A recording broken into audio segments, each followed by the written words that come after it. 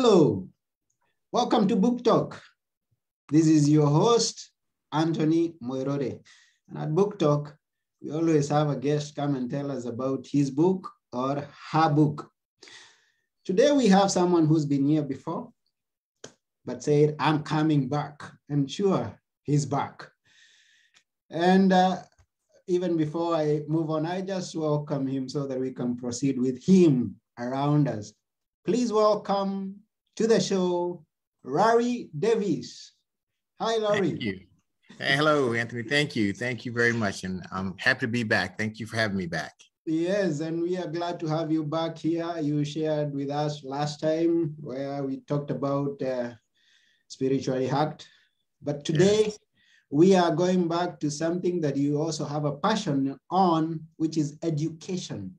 Now, for those of you who may not have seen the previous episode that we had with Larry, I would like to highlight to you that Larry is an educator. He's written several books that improve schools and teacher retention, and he's presented in more than 20 cities and states. Yes. So he's got the experience. He's been a superintendent. He's headed schools. And so he has quite much of an experience. Now, the last time he was here, we talked something about Christian principles and on the book that is written known as Spiritually Hacked. But today we are going to be on another topic. So here we go. Now, that's the introduction, Rally, but there's something maybe you would have wanted to add to what I just introduced you to. Well, you know, Anthony, I think the introduction was perfect because we talked about spiritually hacked and all things are made possible through Jesus Christ who strengthens us, right? Amen. It's my son's favorite verse, Philippians 4:13. And I actually got him a hoodie and my daughter a hoodie that says that I can do all things through Christ who strengthens me. So perfect introduction. And like you said, I'm a man of God. I'm a blessed father of two, and I work as an educator.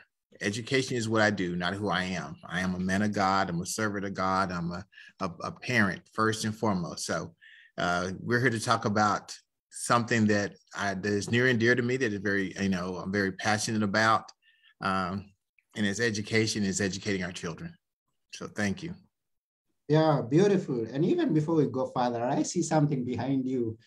It says, can you move slightly to one side? Dad, a son's first hero.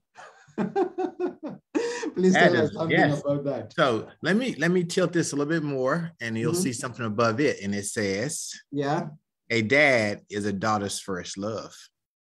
And beautiful. So you see my son and my dad, yes. So yeah, so you've talked both about your son and your daughter. And that's right. That's a complete family. I mean, that's right. And, yeah, go ahead.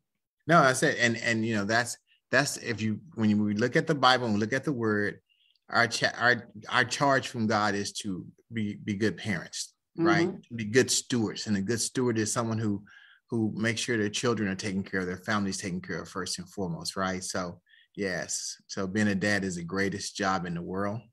Yeah. I don't take days off. I don't call sick, and I never take vacation. Being a dad, that's how great that job is. Beautiful. And I like the fact that someone said that home is the first school of any child. Yes. So if they start well, that's good for them. If they start bad, then someone somewhere is going to have a hard time. I agree. If they're not opening up books at home, they're not opening up books at school. Great. If they're not listening to their parents at home, they're not listening to teachers at school. You're exactly right. Oh, yeah, sure. Now, we go into the book that you've written. It's known as, please tell us, Working with our 4D students. Yes. Yes, and yes, I understand working with I understand, and students, I understand. But what's the 4D? Defiant, difficult, disrespectful, and disruptive. Defiant, difficult, disrespectful, and disruptive. And disruptive, yes. Now, those are students who have come from maybe a not so supportive home. So they are defiant, they are difficult, they are disrespectful and disruptive. Are there students who haven't had success in school? Yeah. And so if they haven't found anybody who supported them at the school, or who decided to build a relationship with them at the school, who's connected with them at the school, they're not connected to the school. So they feel invisible. So how do they make themselves visible? By being defiant, disrespectful, disruptive, you know. So that's what disrespectful. So you have to look at those things. So sometimes it's the things, and I'm gonna say this all the time in my eyes, it's the actions of the adults that could curb the actions of children. Because every time a child acts up, it's a teachable moment. And we don't have to punish them for everything they do wrong, right? There's no school in the world that can say we are a top-rated school because of how we discipline kids. No, there's not any school in the world that has become a blue ribbon school, a top flight school, a A-rated school because they punished kids into it. No, they became that way because they built relationships with kids. And the book, Working with Our 4D Students, talks about, I call it brace yourself, BRACE. It beliefs, relationships, attitudes, culture, and environment. But this is all based on adults belief, adult relationships with children, adults attitudes, adult built cultures, adult built environments, not students, right? And so when we look at those things, we learn what we do in these 5 areas will help a student far more than any punitive action we can ever give a kid. In fact, whenever we send a kid home, that kid is missing school. So there's no learning taking place, right? Yeah. So that's why I say working with and not dealing with. You deal with a power outage. You deal with running out of gas. You deal with things. When you deal with something, it's a frustration. When you work with something, it's cooperative. You're working with it. It's more communicative. It's more cooperative. But when you deal with something, it's a frustration. So that's why the book is titled Working with Our 4D Students. And the thing is, every student can be a 4D student at some point in their lives if they don't have the right adults in it. Oh yeah, I agree with you. And it's quite a challenge. I mean, I've been in school, and everybody who's listening to this has been in school, and you can attest to this, that in every school that you go to, you'll never miss those students. That's my imagination. If in my school they were there, in other schools I've heard they are there. So in every area, just like they say, you can never miss a madman in a market. That's an African saying. Now, tell me about that. A madman in the market. What does that mean? I mean, every market that you go to, you are going to meet with challenges. I mean, people who are not cooperative, someone who wants to disrupt you, someone that wants to just make trouble anyhow. So in every market, there's a madman. So that's what we say. I like. You find that if you agree with that, I mean, you've been to jobs, you've been to schools, and you'll always find some difficulty somewhere. Is that true? You know, it's exactly true. There's no message without the mess. Yeah. Right. You have to have the mess before you get your message. As the Christians say, there's no testimony without the test. Right. Yeah. Right. And so you got to understand that. And here's the thing, though. You can't prepare yourself for the next journey in your life without going through trials and tribulation. Right. So before you can get ready for this next big thing in your life, you need to deal with things that prepare you for it. No one grows stronger by dealing with their strengths. We only grow stronger by dealing with our weaknesses, right? We only grow from our mistakes, right? We only learn from problems, right? So if Anthony wants to be the king of whatever, or a CEO or a CFO, first and foremost, he has to learn, right? He has to learn. He has to learn what are the things he doesn't know about the CEO role? What are the things he doesn't know about the CFO? Because that role he's never had before, right? So these challenges, as we see them, and the challenges, it may be a person, it may be a learning difficulty, it may just be new, it may just be a group of people who are trying to hold you back. Again, these difficult people in our lives, right? I always look at those as opportunities because those difficulties is going to make me better. Oh, yeah, sure. And I like the fact, just like you mentioned before, you're using dealing with the challenges, difficulties, and then we come back to working with the students that are 4D. Now, can we go slowly here? You talk about BRACE, which is BRACE. Let's believe. Let's start with the believe, which is the B. Please tell us how to go about that. So here's the thing. And so if I don't want to speak about it from just a classroom perspective, because I want everyone to kind of understand what I'm saying here. Okay. There's a family in our community.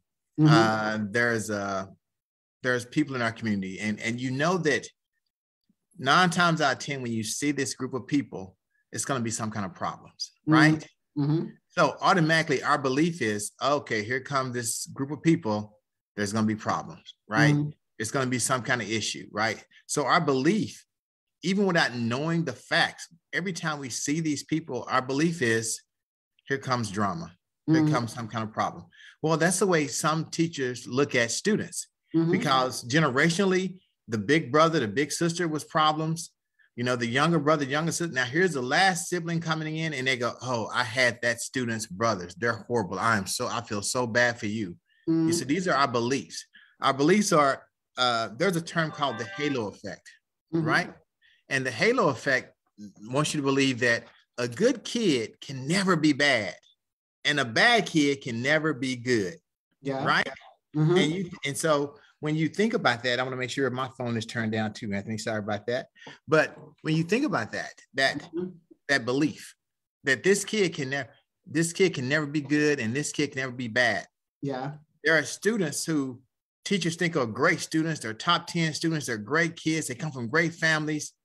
Their parents work in the district.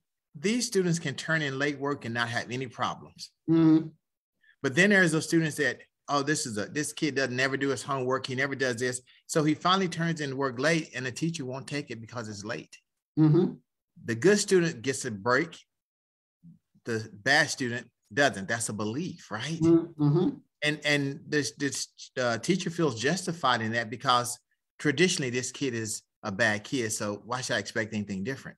Yeah. And the teacher feels justified in taking the work from the good kid is, well, this kid normally does all their work. So this is just one, I'm just making this one exception this one time. But it's more than that. So that's the belief. Our belief, that's an adult belief that a kid can never be a good kid, and a bad kid can never be a good kid, and a good kid will never be a bad kid. But we know that they're children, and that's why we're there to help them grow. That's the work of the.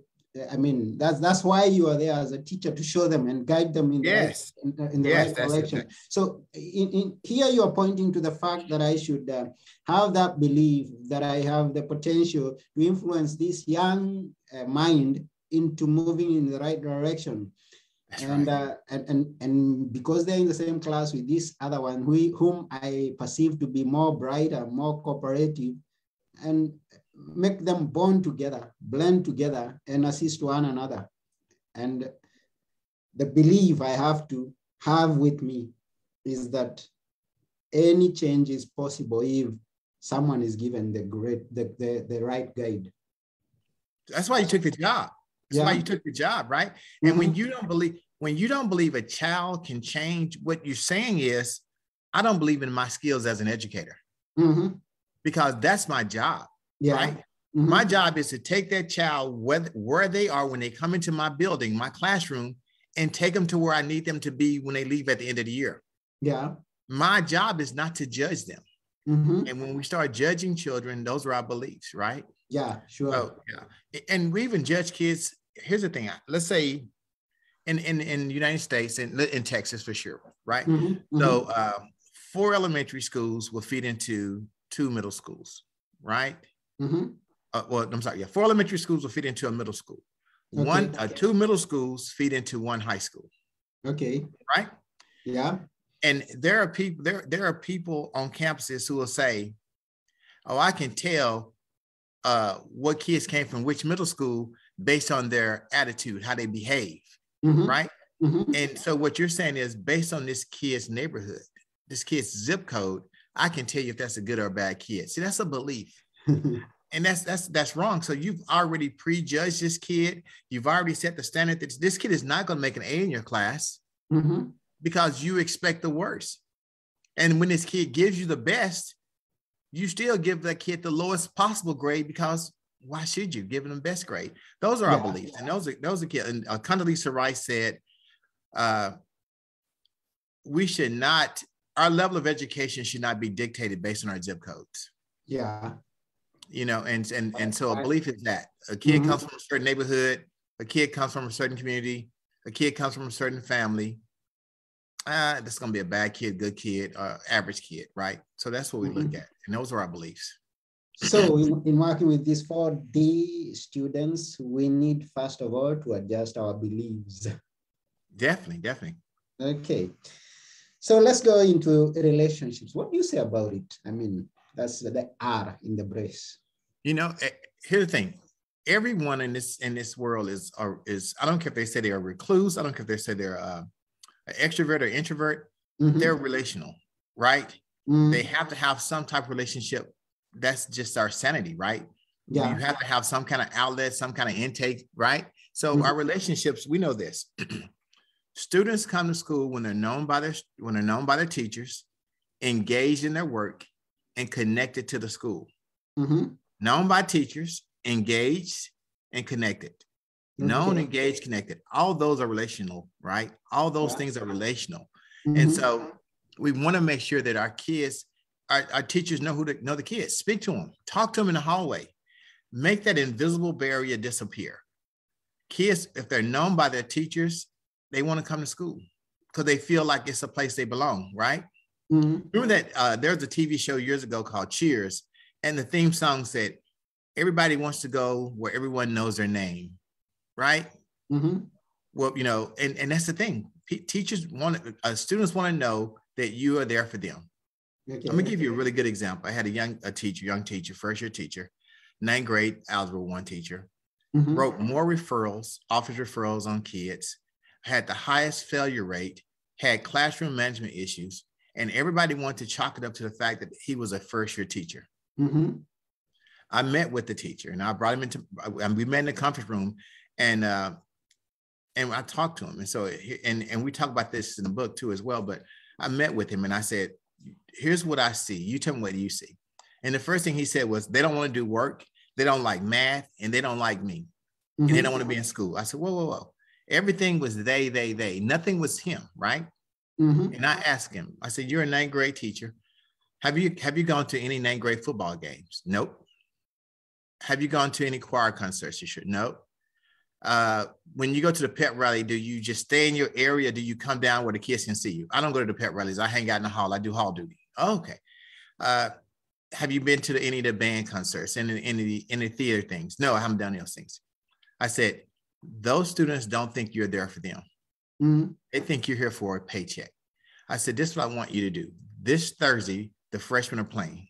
And I want you to go to the game on Thursday. And I want you to walk down the track right behind the bench of the football team. And I want you to speak to the coaches. I want you to just be loud speaking to every coach. I want everyone to see you walk behind that bench. And I want you to sit on the first row in the bleachers. And then I want you to go to there's going to be a choir concert this Saturday. It's going to be at 2:00. If you can go, I want you to go. And I want you to make sure you sit right there on the front row. So when the lights are up, everybody see you. When the lights go down, you're the last person they see. When the lights come back up, you're the first person they see. I want you on that front row. He did that, right? First of all, he enjoyed himself. Let me say that. He enjoyed himself. Secondly, the students came in the very next week saying, I saw you at the game, Mr. Hand. I saw you at the game. I saw you at the game. Now, all of a sudden, he's there for them. Okay. He's going to their events supporting them. He's at the choir concert. Oh, what was your favorite play? What was your favorite thing? What did we do wrong? And he started talking to them. The very next semester, the very next 6 weeks, grading period, almost 0 referrals. Passing rate is above school average. Classroom management, 0 classroom management issues because students realized that he was there for them. See, that was a relationship. He built that relationship. 2 years later, Anthony, he became an assistant football coach. because he saw the importance of building that relationship. And you know, when I first became, I did I substituted 1 year. And on my very first job, I substituted. On this teacher's desk, it said, kids don't care how much you know until they know how much you care. And I thought, wow, that's a cheesy thing. But guess what? That's a reality, right? Just like an adult doesn't care how much you know until they know that you really care about them, right? Well, our students are the exact same way.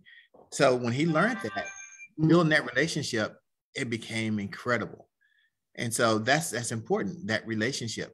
I had teachers greet students at the door every day. How you doing? Call them by their first name. Yeah. That's important. You know, you think about this. If your boss meets you at the front door and welcomes you in every day versus you come in and you go to your workstation, and you say, get to work. There's no relationship in the second one. There's a lot of relationship in the first one. So we did that. We worked on relationships, getting rid of invisible kids. Anthony, I'm gonna give you another one. This is a really quick one. Took over school. It had been failing 4 years. For the last 4 years, it was failing school. Not a low performing school, a failing school. Low performing mean they're getting there, but they just low. Failing mean they missed the bar. Yeah, just okay. Yeah. So I looked at a guy with my new staff. It was all the same teachers, but I had 4 brand new assistant principals. 4 brand new assistant principals had never done the job before. Okay. We looked at the number of students who did not belong to, were not in athletics, did not belong to a club or organization, wasn't in band, wasn't in choir, wasn't in theater. And we were looking at about 60% of our kids. Okay. So I asked every teacher to find 2 students that were not in their classroom. And I want you to identify these 2 students. I want you to talk to them twice. I want you to talk to them twice a week in 2 different settings for 2 months. I call it the 2 by 2 by 2, right? Okay. And so, of course, every teacher did not do it. And you got to expect that. You know, there are some teachers who just aren't going, that's who they are, right? Yeah, I agree. You said every market has a madman. Yeah. So speak to these 2 students twice a week in 2 different settings for 2 months. By the end of that 2 months, we had dropped our referrals by 66% because students were known by teachers, right? And then teachers started saying, why don't you join choir? Why don't you join this? And students started coming to teacher's room and eating lunch during the lunch period in that teacher's room because they had a place to go, a place to belong. Yeah. That relationship, not adults, that relationship with an adult, that being known by teachers, that being engaged in the school changed our whole discipline profile. We were under the state, we were stage 3, which means that when you get to stage 4, the state is going to come in and go, what's wrong with you here, right? We went from stage 3 to stage 1 in the course of a year because we dropped our referrals by 66% just by building relationships with students. And imagine how it would have been if every teacher would have done it, right? Every teacher, yeah. And here's the thing. I could tell you which teachers had not done it because their referrals remain high, their failure rate remained high, right? And those teachers left at the end of the year, and I'm okay with that. And I can already, even before we go to the other letters, I can already see how important and how great this book is when it reminds me to check on my beliefs on the people I meet, not even only in students, but also with the people that I meet, and build relationships. So that's right. So for those of you who are joining us right now, either live or those who are going to get to listen or watch to this interview later, we are with Larry Davis, and we are covering the book that is written working with our 4D students, the 4Ds being defiant, difficult, disrespectful, and disruptive. And we've covered 2 of the letters in the acronym BRACE, which is beliefs, relationships. We'll go to the 3rd one. Maybe we may not finish all of them, but if you like, we can finish all of them. But sometimes I like leaving it there so that people can go and get the book and see the rest of them. I'm okay with that. Yeah, so let's go to A. Attitude. Attitude. You know, I think attitude in life is everything, right? Yeah. You know, so there's 2 cliches, and everybody knows them. One is, it doesn't matter if you say you can or you can't. Whichever one you believe, that make it so, right? It makes it so. That's your attitude, right? Yeah. And some people say inside of our body, there's two animals fighting against each other. One is good, one is bad. And so, well, who wins the fight? The one that you feed the most. Oh, right? Yeah, sure. Your the attitude, one that you right? feed is going to win. Is going to win, right? So it's our attitude, and our attitude is how we change things. How we just wait a minute. See, where our belief is, this is something we truly believe is embedded. Our attitude is swayed by just our emotions, right? Yes, and before we even go further, I'm a bit confused with these two terms, and you'd better make them clear for us so that we proceed well. You're talking about something, the beliefs and attitudes seem to me like one and the same thing, or maybe make it clear for us. Well, our beliefs are usually something cultural. Our beliefs are something in our background. Our beliefs are something that we've had dealing with. So this is our beliefs. It could be something that was taught to us, and it doesn't have to make it right or wrong, right? Okay, but it was something that was taught to us, right? A belief could be, a historical thought. There's something that you've heard from generation to generation, and it becomes a belief. It doesn't make it so. But it makes it a belief, right? And this is sometimes where we get the what we call them stereotypes. Yeah. The stereotypes become sometimes our beliefs, right? And because it's something we believe, we like, oh, well, my grandparents told me this, we have a cultural or we have a historical connection to why we believe that to be so, right? Our attitude is mostly emotions, right? Okay. Our attitude. When someone comes to work with a bad attitude, something happened then, that moment to spur it, right? It's emotional, right? It may not be a historical connection to it. There may not be a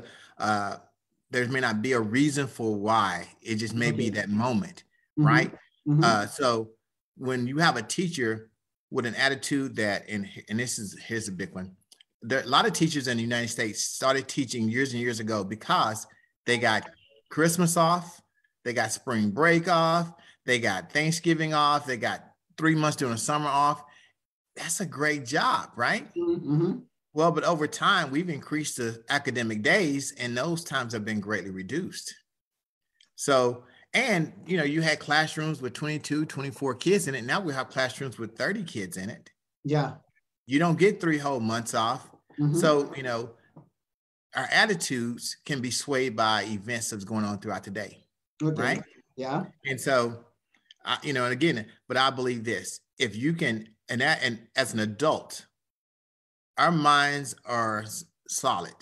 They've grown, and we have the capacity as adults to deal with the not fully developed mind of a child, right? Yeah. Right. So a child, we know, was it? Locke said children are storm and stress, right? When he categorized teenagers and adolescents as storm and stress, right? If there's a storm in their life, the kid is stressed out. But everything is a storm and everything is stressful. Well, it's not like that with adults, right? Yeah. And so that's our attitude. Our attitude is something that can be swayed emotionally. Okay. Right? Or swayed by some event that just happened, right? So when we talk about the attitude of the adult, right? The attitude of the adult is, if Anthony acts up in my class and I have to put him out of class today, when Anthony comes back tomorrow, my attitude has to be, welcome back, Anthony. Okay. It has to be, thank you coming. So when I was a teacher, and it was rare that I put a kid out of class. I mean, it had to be something crazy, right? It had to be something really way out there.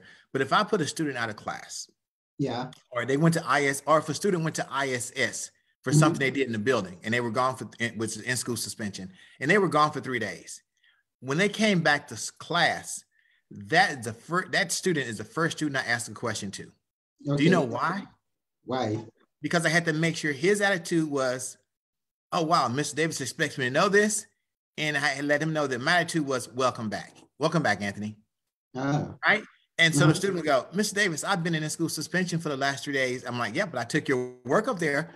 He goes, oh, well, I missed that. Okay, well, we're going to come back to you later, but I want you to catch up on this. So now whatever that kid has done is in the past, and he can see that because my attitude is, I'm glad you're here.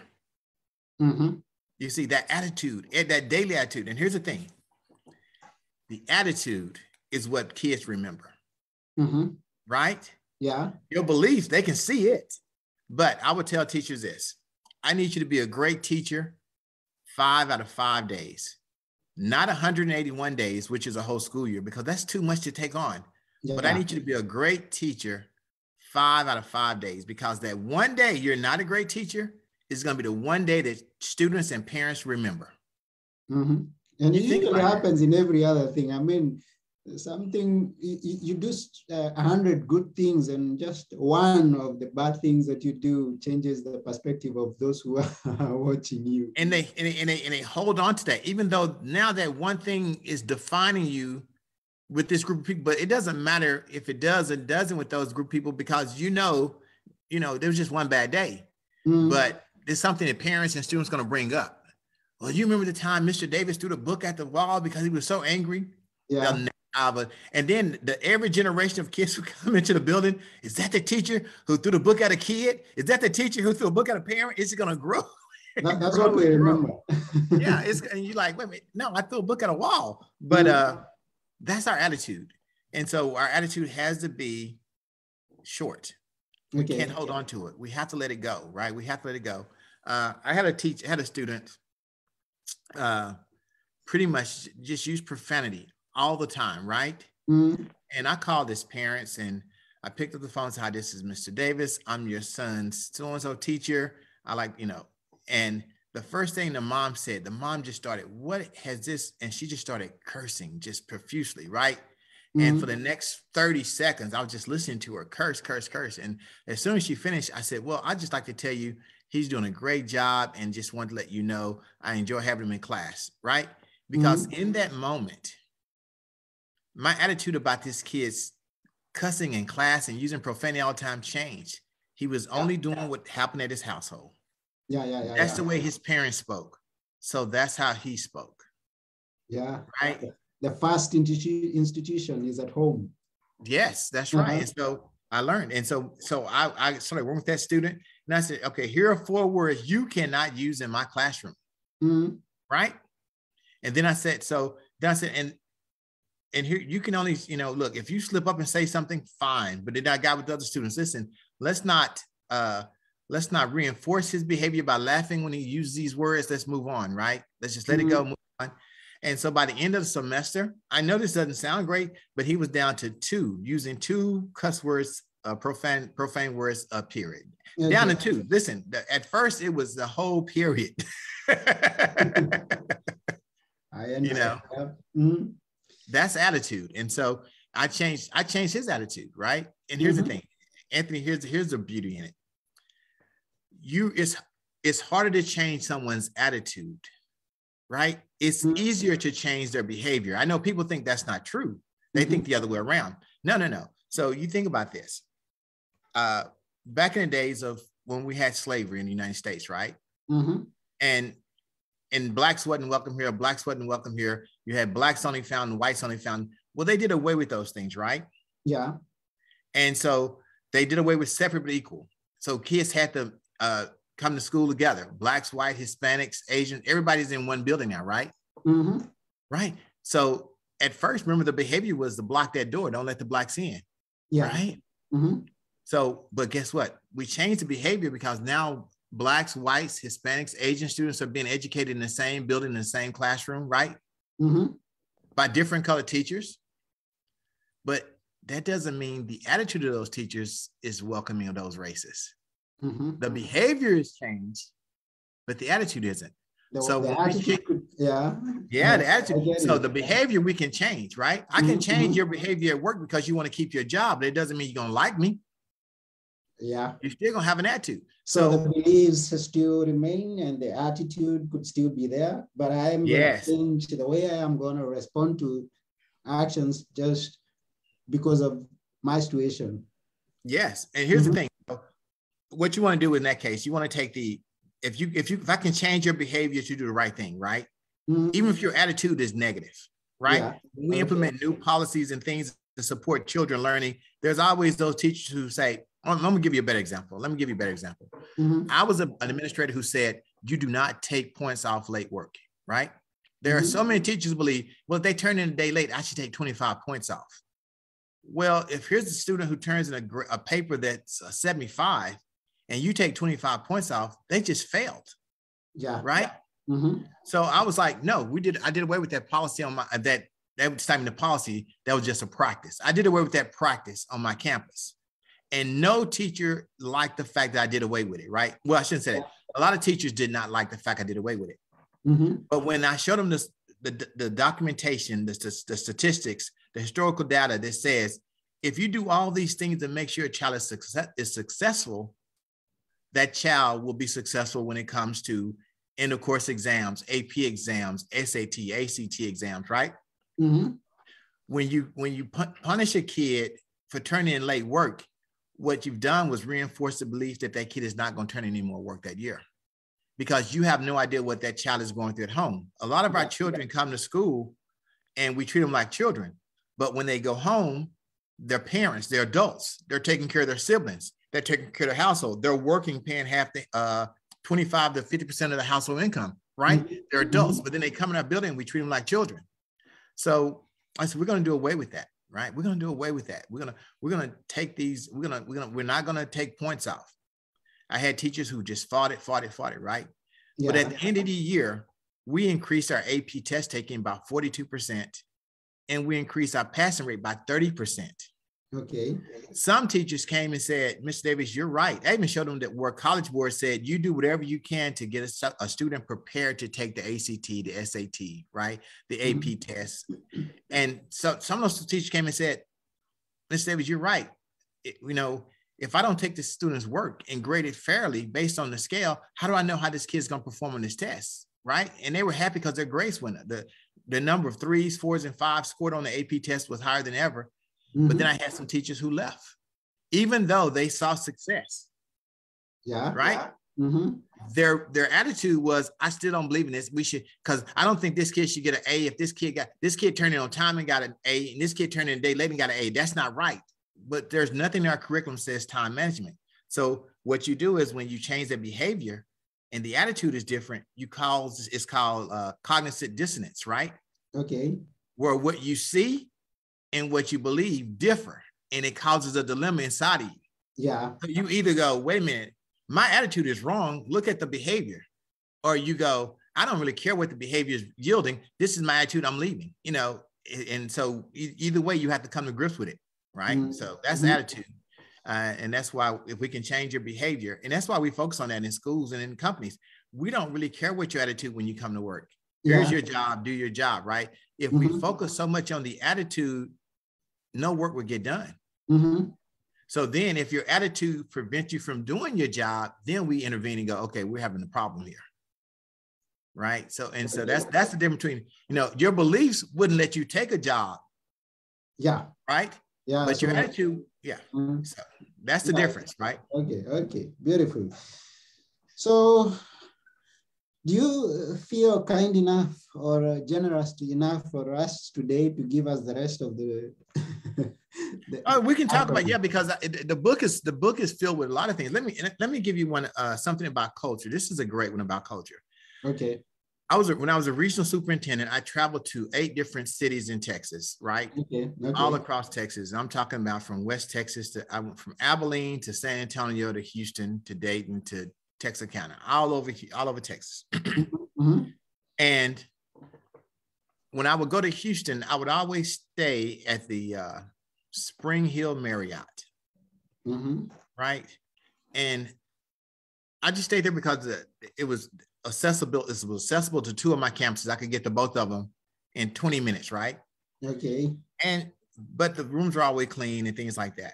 I may be from far. I may not understand exactly that, but I mean, where you stayed, because I'm the Spring Hill. Yeah, it's a hotel. The Spring Hill Marriott. It's a hotel chain. Okay. It's a part of the Marriott hotel chain. And I don't know, again, yes, I don't know if they're all international, but I know they do have some in Europe. But so Spring Hill Marriott, I would stay there.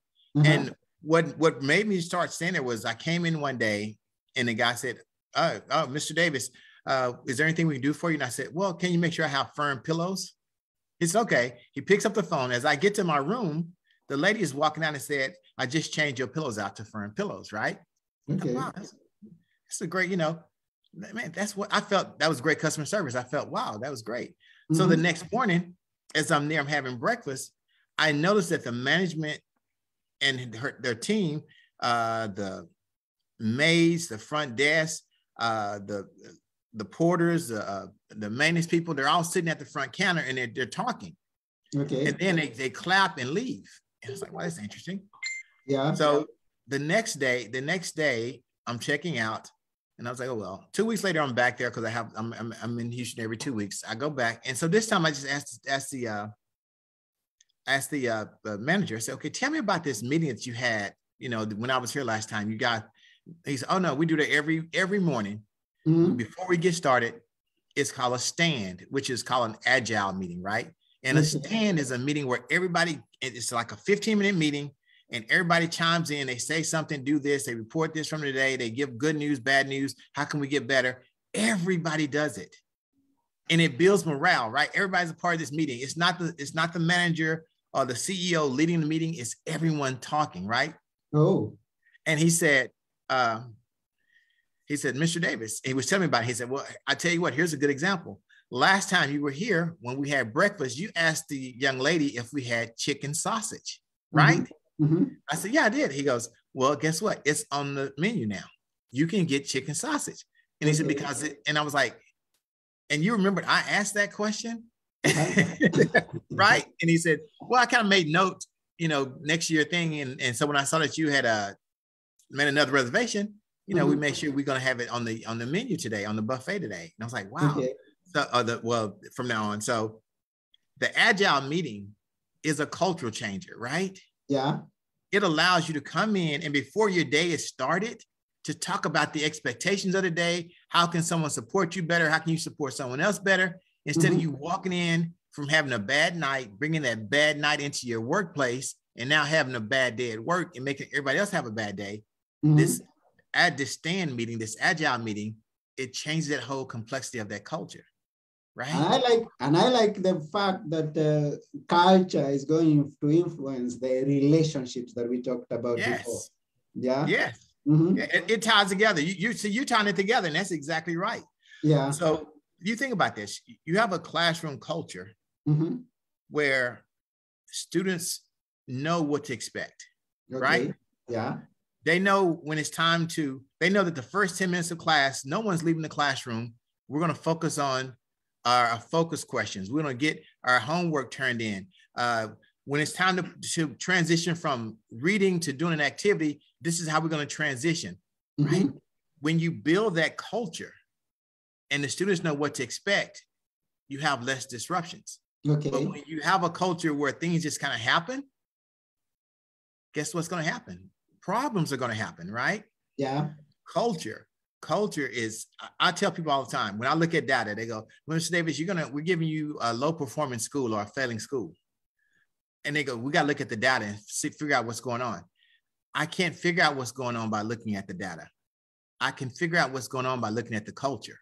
Yeah. See, data tells us where we are. Our culture tells us how we got there. Oh, okay. You think about that. Yeah. Our daily practices tell us how we got there. If I have two teachers with great scores, great test scores, great student achievement, and I have two teachers doing the same other course and they're low, I can go into those classes, but I even go in there, I can tell you those two teachers with low low scores and low grades, they have bad classroom management. They have no classroom procedures. There's no culture in there of expectations, right? And I can go into those, I can tell you that. And so I always tell teachers, do a social contract. A social contract says, okay, students, if something goes wrong, how would you like for me to handle it? Mm-hmm. And then you say, okay, if something goes wrong, how should I expect you to handle it? And the students write this contract, right? Yeah. And it's the expectations of the classroom. It's the behavior. If someone is constantly disrupting class, what should we do? And the class is writing this. So then they sign off on it. So this is a social contract between the teacher and the students, but it was created and written by who? Students. And so now the teacher gives you their expectations. Anthony, I'm going to tell you this. I tell teachers all the time. If I see a teacher at the beginning of the year with 10 classroom rules, right? Don't talk, don't do this, 10 rules. By the end of the year, that teacher has 25 rules because students look at rules and decide, is it worth me breaking this rule? Right? And I want to put this in perspective. Yeah. Let's say you want to go to a concert and it's a school night and your parents say, no, Anthony, you can't go to this concert. It's Wednesday night. You can't go to a concert on school night. And if you sneak out and go, I'm going to ground you this weekend. In your mind, you think, if I go to this concert, man, I'm going to be so popular on campus. You know what? It's worth being grounded this weekend, right? Yeah. You just looked at the rule versus the consequence and decided that rule is worth breaking for this. That consequence isn't big enough, right? But expectations. A friend of mine, I went to see a speaker, and I'm going to get the generation wrong. He was either the great-great-great-grandfather, great-great-great-grandson of Gandhi, or one of those generations, right? Okay. And he talked about, and this is expectation. He said his dad asked him to drop him off at the conference, at a meeting, and he had to take the car to the shop. His dad said, pick me up at 3:00. It'll be over, they'll be done with the car.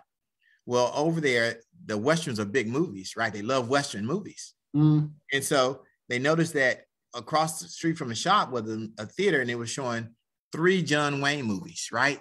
Okay. So the son went over there and watched the 3 John Wayne movies. Okay. When he came out, it was 4:00. So he went to pick up his dad, and his dad says, I've been waiting an hour. What took you so long? And he said, they just finished the car. And the dad said this. He said, you know what? They lived, I'm going to say 18 miles. 9 miles from the place, right? From the 9 miles. He said, I can't believe that I did such a poor job as a father that I raised a son who would lie to me. He said, I am so ashamed of myself. I don't deserve to ride in a car with you. He made the son follow him as he walked 9 miles home. Oh. Now, do you think yelling at the kid would have been worse, or having to follow your dad home as he walked 9 miles because you lied to him? What do you think? Which one? That's a culture of expectation. Do you think that child lied to his dad again? He can't. No, he couldn't. He was like, and the guilt on that son for lying, because the dad didn't say, you lied to me. The dad said, I did such a poor job that I raised a son who would lie to me. I don't deserve to ride in the car with you. Interesting. Right? And the beauty in it is, if he had yelled at the son would have been okay with that, because picking him up late, I saw the movies, I picked you up late, I lied to you, and you yelled at me. I'm okay with that, right? That's a deal. That's a deal. But having to drive behind your dad as he walked 9 miles home, you can't live with that. Oh, wonderful. And I like that you say, I made 10 rules now. By the end of the year, I'm going to have 25. Because kids break rules. That's what they do. They like breaking. It's a joke, right? They say rules are meant to be broken, right? It's kind of a cliche. Rules are meant to be broken. But expectations. See, and that's, people confuse those two. Rules are, you can't do this, you got to do this. That's a rule. Expectations are built for your success. And that's the E in the brace that we are talking about. Oh, no, the E is environment. Environment. Oh, okay. Environment. So environment. Okay. Environment. So the expectations are in the culture. The expectations are in everything, right? In everything, okay. It's in everything, but I'm just saying, when you have expectations, if I don't live with this expectation, the teacher has a way for me to meet this expectation by doing another assignment. Okay. When you break a rule, you're punished. Yeah. There's no reward in it. There's no benefit in breaking the rule other than punishment. If you don't live up to this expectation, well, let's do some more studying. I'm gonna let you retest to get you here, right? So expectations come with promise. Rules come with punishment. Now, I tell you this, when I go to places and I talk about culture and I talk about environment, a lot of people like to think it's the same, right? Okay, tell us a bit about But it's environment. not. So, and here's how I like to say it. You and I can have a conversation, right, about anything, right? And we know the culture of that conversation, right? Right, but the climate, right, around the whole conversation is the culture, is the environment, right? So you've been in school before, and you know there's teachers who have great classroom management, and there's teachers who don't. Yeah. But if you ever go to a school or a building, when you see this great atmosphere, when all the teachers have the same kind of expectations, the same kind of classroom culture, the same beliefs, same attitude, that's the environment. The entire building embraces that environment. And now that's really difficult to do, right? Because you have so many teachers coming and going. But if you give a teacher a mentor teacher, right, to help them understand that environment, right? When students come into the building, there's come into that environment, they expect that. And I believe, this is what I believe. I believe this wholeheartedly, that it's not where our kids come from, it's what we bring them into that helps them learn, right? Oh, okay. So if we create that environment, if you take, Anthony, what is your favorite bottled water? Do you drink bottled water? Yeah, not so much, but I do. Yeah. So if you ask somebody, what's your favorite bottled water? They're going to give you different brands, right? Yeah. And they're going to tell you. I'm going to give you one from Greece, because I'm in Greece, that you may not be having where you are. Sure. But here's the thing. But whatever I tell you, oh, my favorite water is Voss, whatever. I'm going to tell you why this water is better than all the other waters, right? Yeah. I'm going to tell you why. But if I take all those different bottled waters and I pour them into an ice tray, right? And I don't tell you which ice is which. I mean, which water I put into which tray. And I take that ice tray and I place it into the freezer in an environment of 32 degrees. Yeah. It's going to turn to ice at the exact same time. Exactly. So no matter where our kids come from, no matter where they come from, if we pour them into an environment that's built on high expectations, student success, student-centered, where adults take time and invest in kids, our students are going to have success, right? That's that environment, right? And that's why some students have success in some classes and they struggle in other classes. It's not because, oh, this kid is great at math and not English. No, it's because this teacher is great at what they do. Because the next year, the teacher is great at English and not great at math because they have a different teacher. But when we create that environment where every classroom has that same culture, they're going to be successful. Now, Anthony, I'll tell you this. There are some people who are going to say, well, Mr. Davis, when you bring the ice out, I can still tell you which ice is this and which ice is that. You know, some ice is going to be a little bit more sharper than the other. And I'll just tell them, well, that'll be your valedictorian and your salutatorian. But the regardless is, if we create the environment and place students in that environment, they're going to be successful.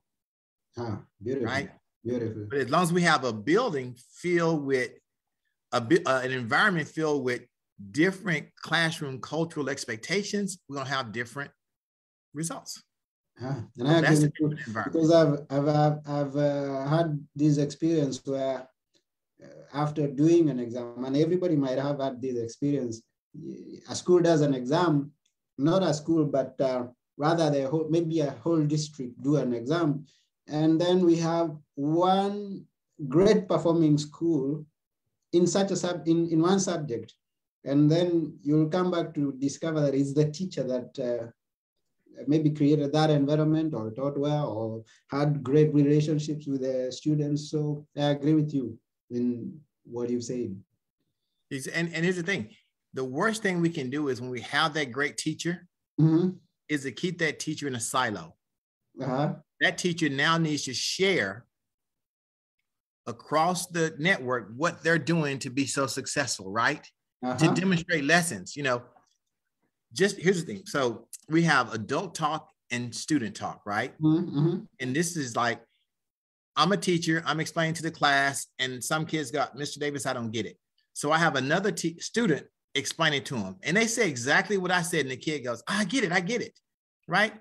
Students understand students, teachers understand teachers. So when an administrator is trying to explain something, it may not go as well as if you have a teacher explain to other teachers, right? And that is called peer tutoring, right? We know that works.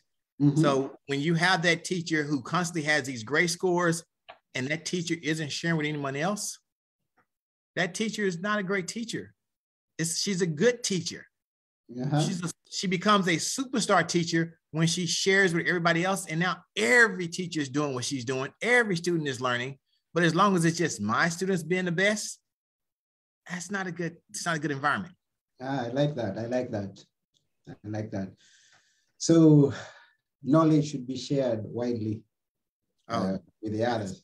In the school, in the district, or wherever they are, they should come together and tell the others what they are doing good so that we may all excel in that area.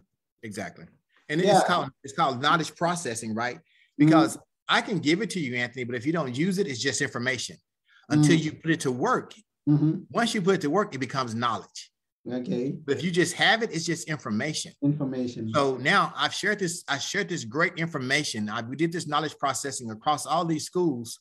Now it's up to the leadership to make sure that teachers are doing it. Follow up on it, right? Good. Because there are so many teachers who are going to get that information, go to their classroom, close the door, and keep doing what they were doing.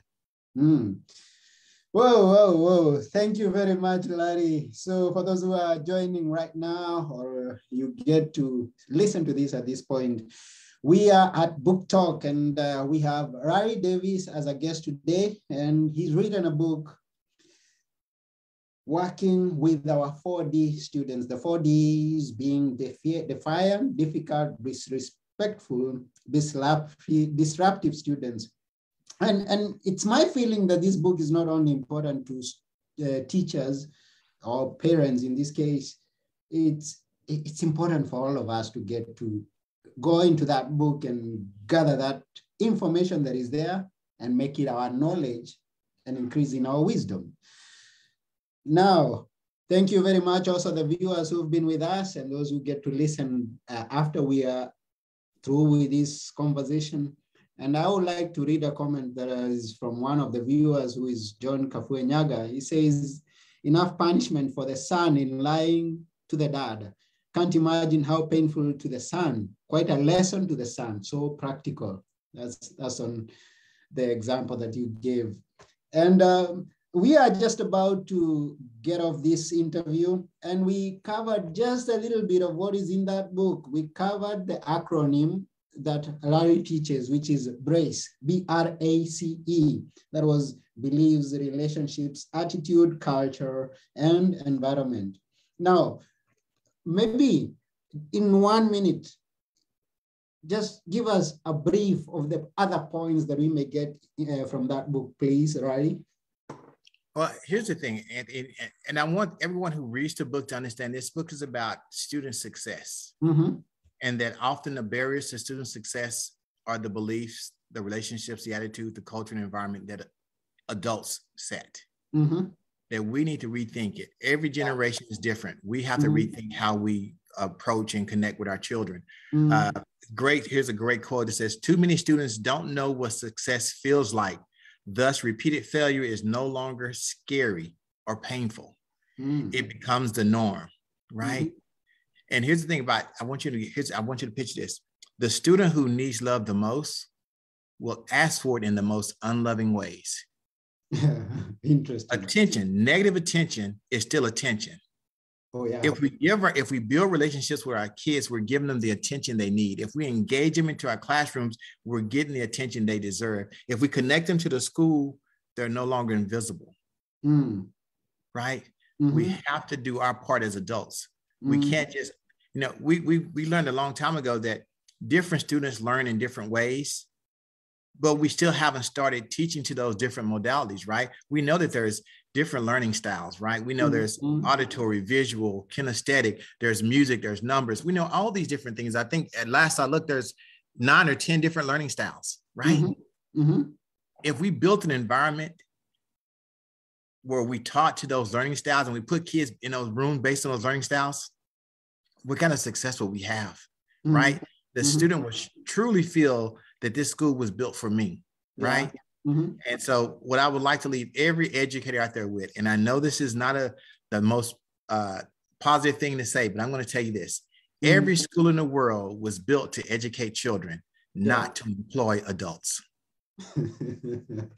Interesting. Every school in the world was built to educate students, not to employ adults. That's right. That's beautiful. Beautiful.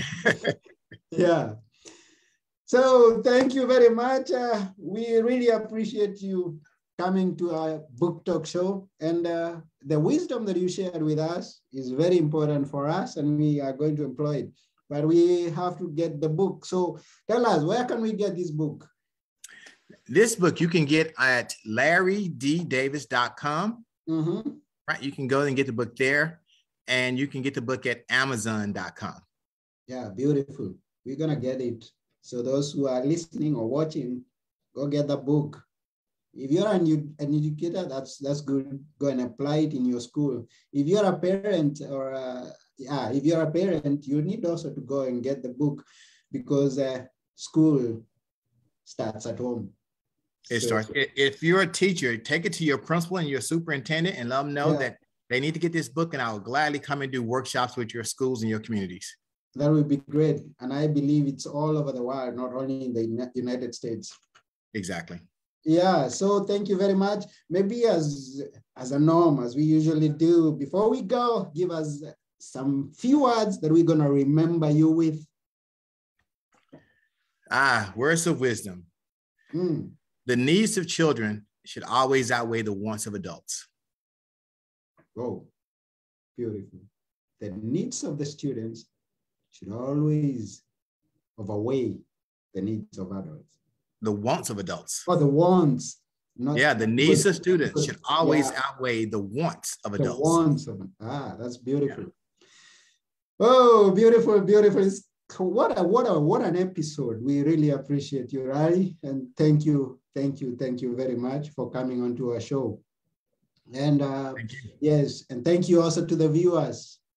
Thank you. Please share this with your friends, your students, your school, everyone that should listen to this and get this wisdom from Larry. Please share it with them. And you can find us on all the other podcast platforms: Stitcher, Google Podcast, iTunes, name it. Just go search for Book Talk at Book Place and you'll get us there. Thank you very much, and bye for now. Bye.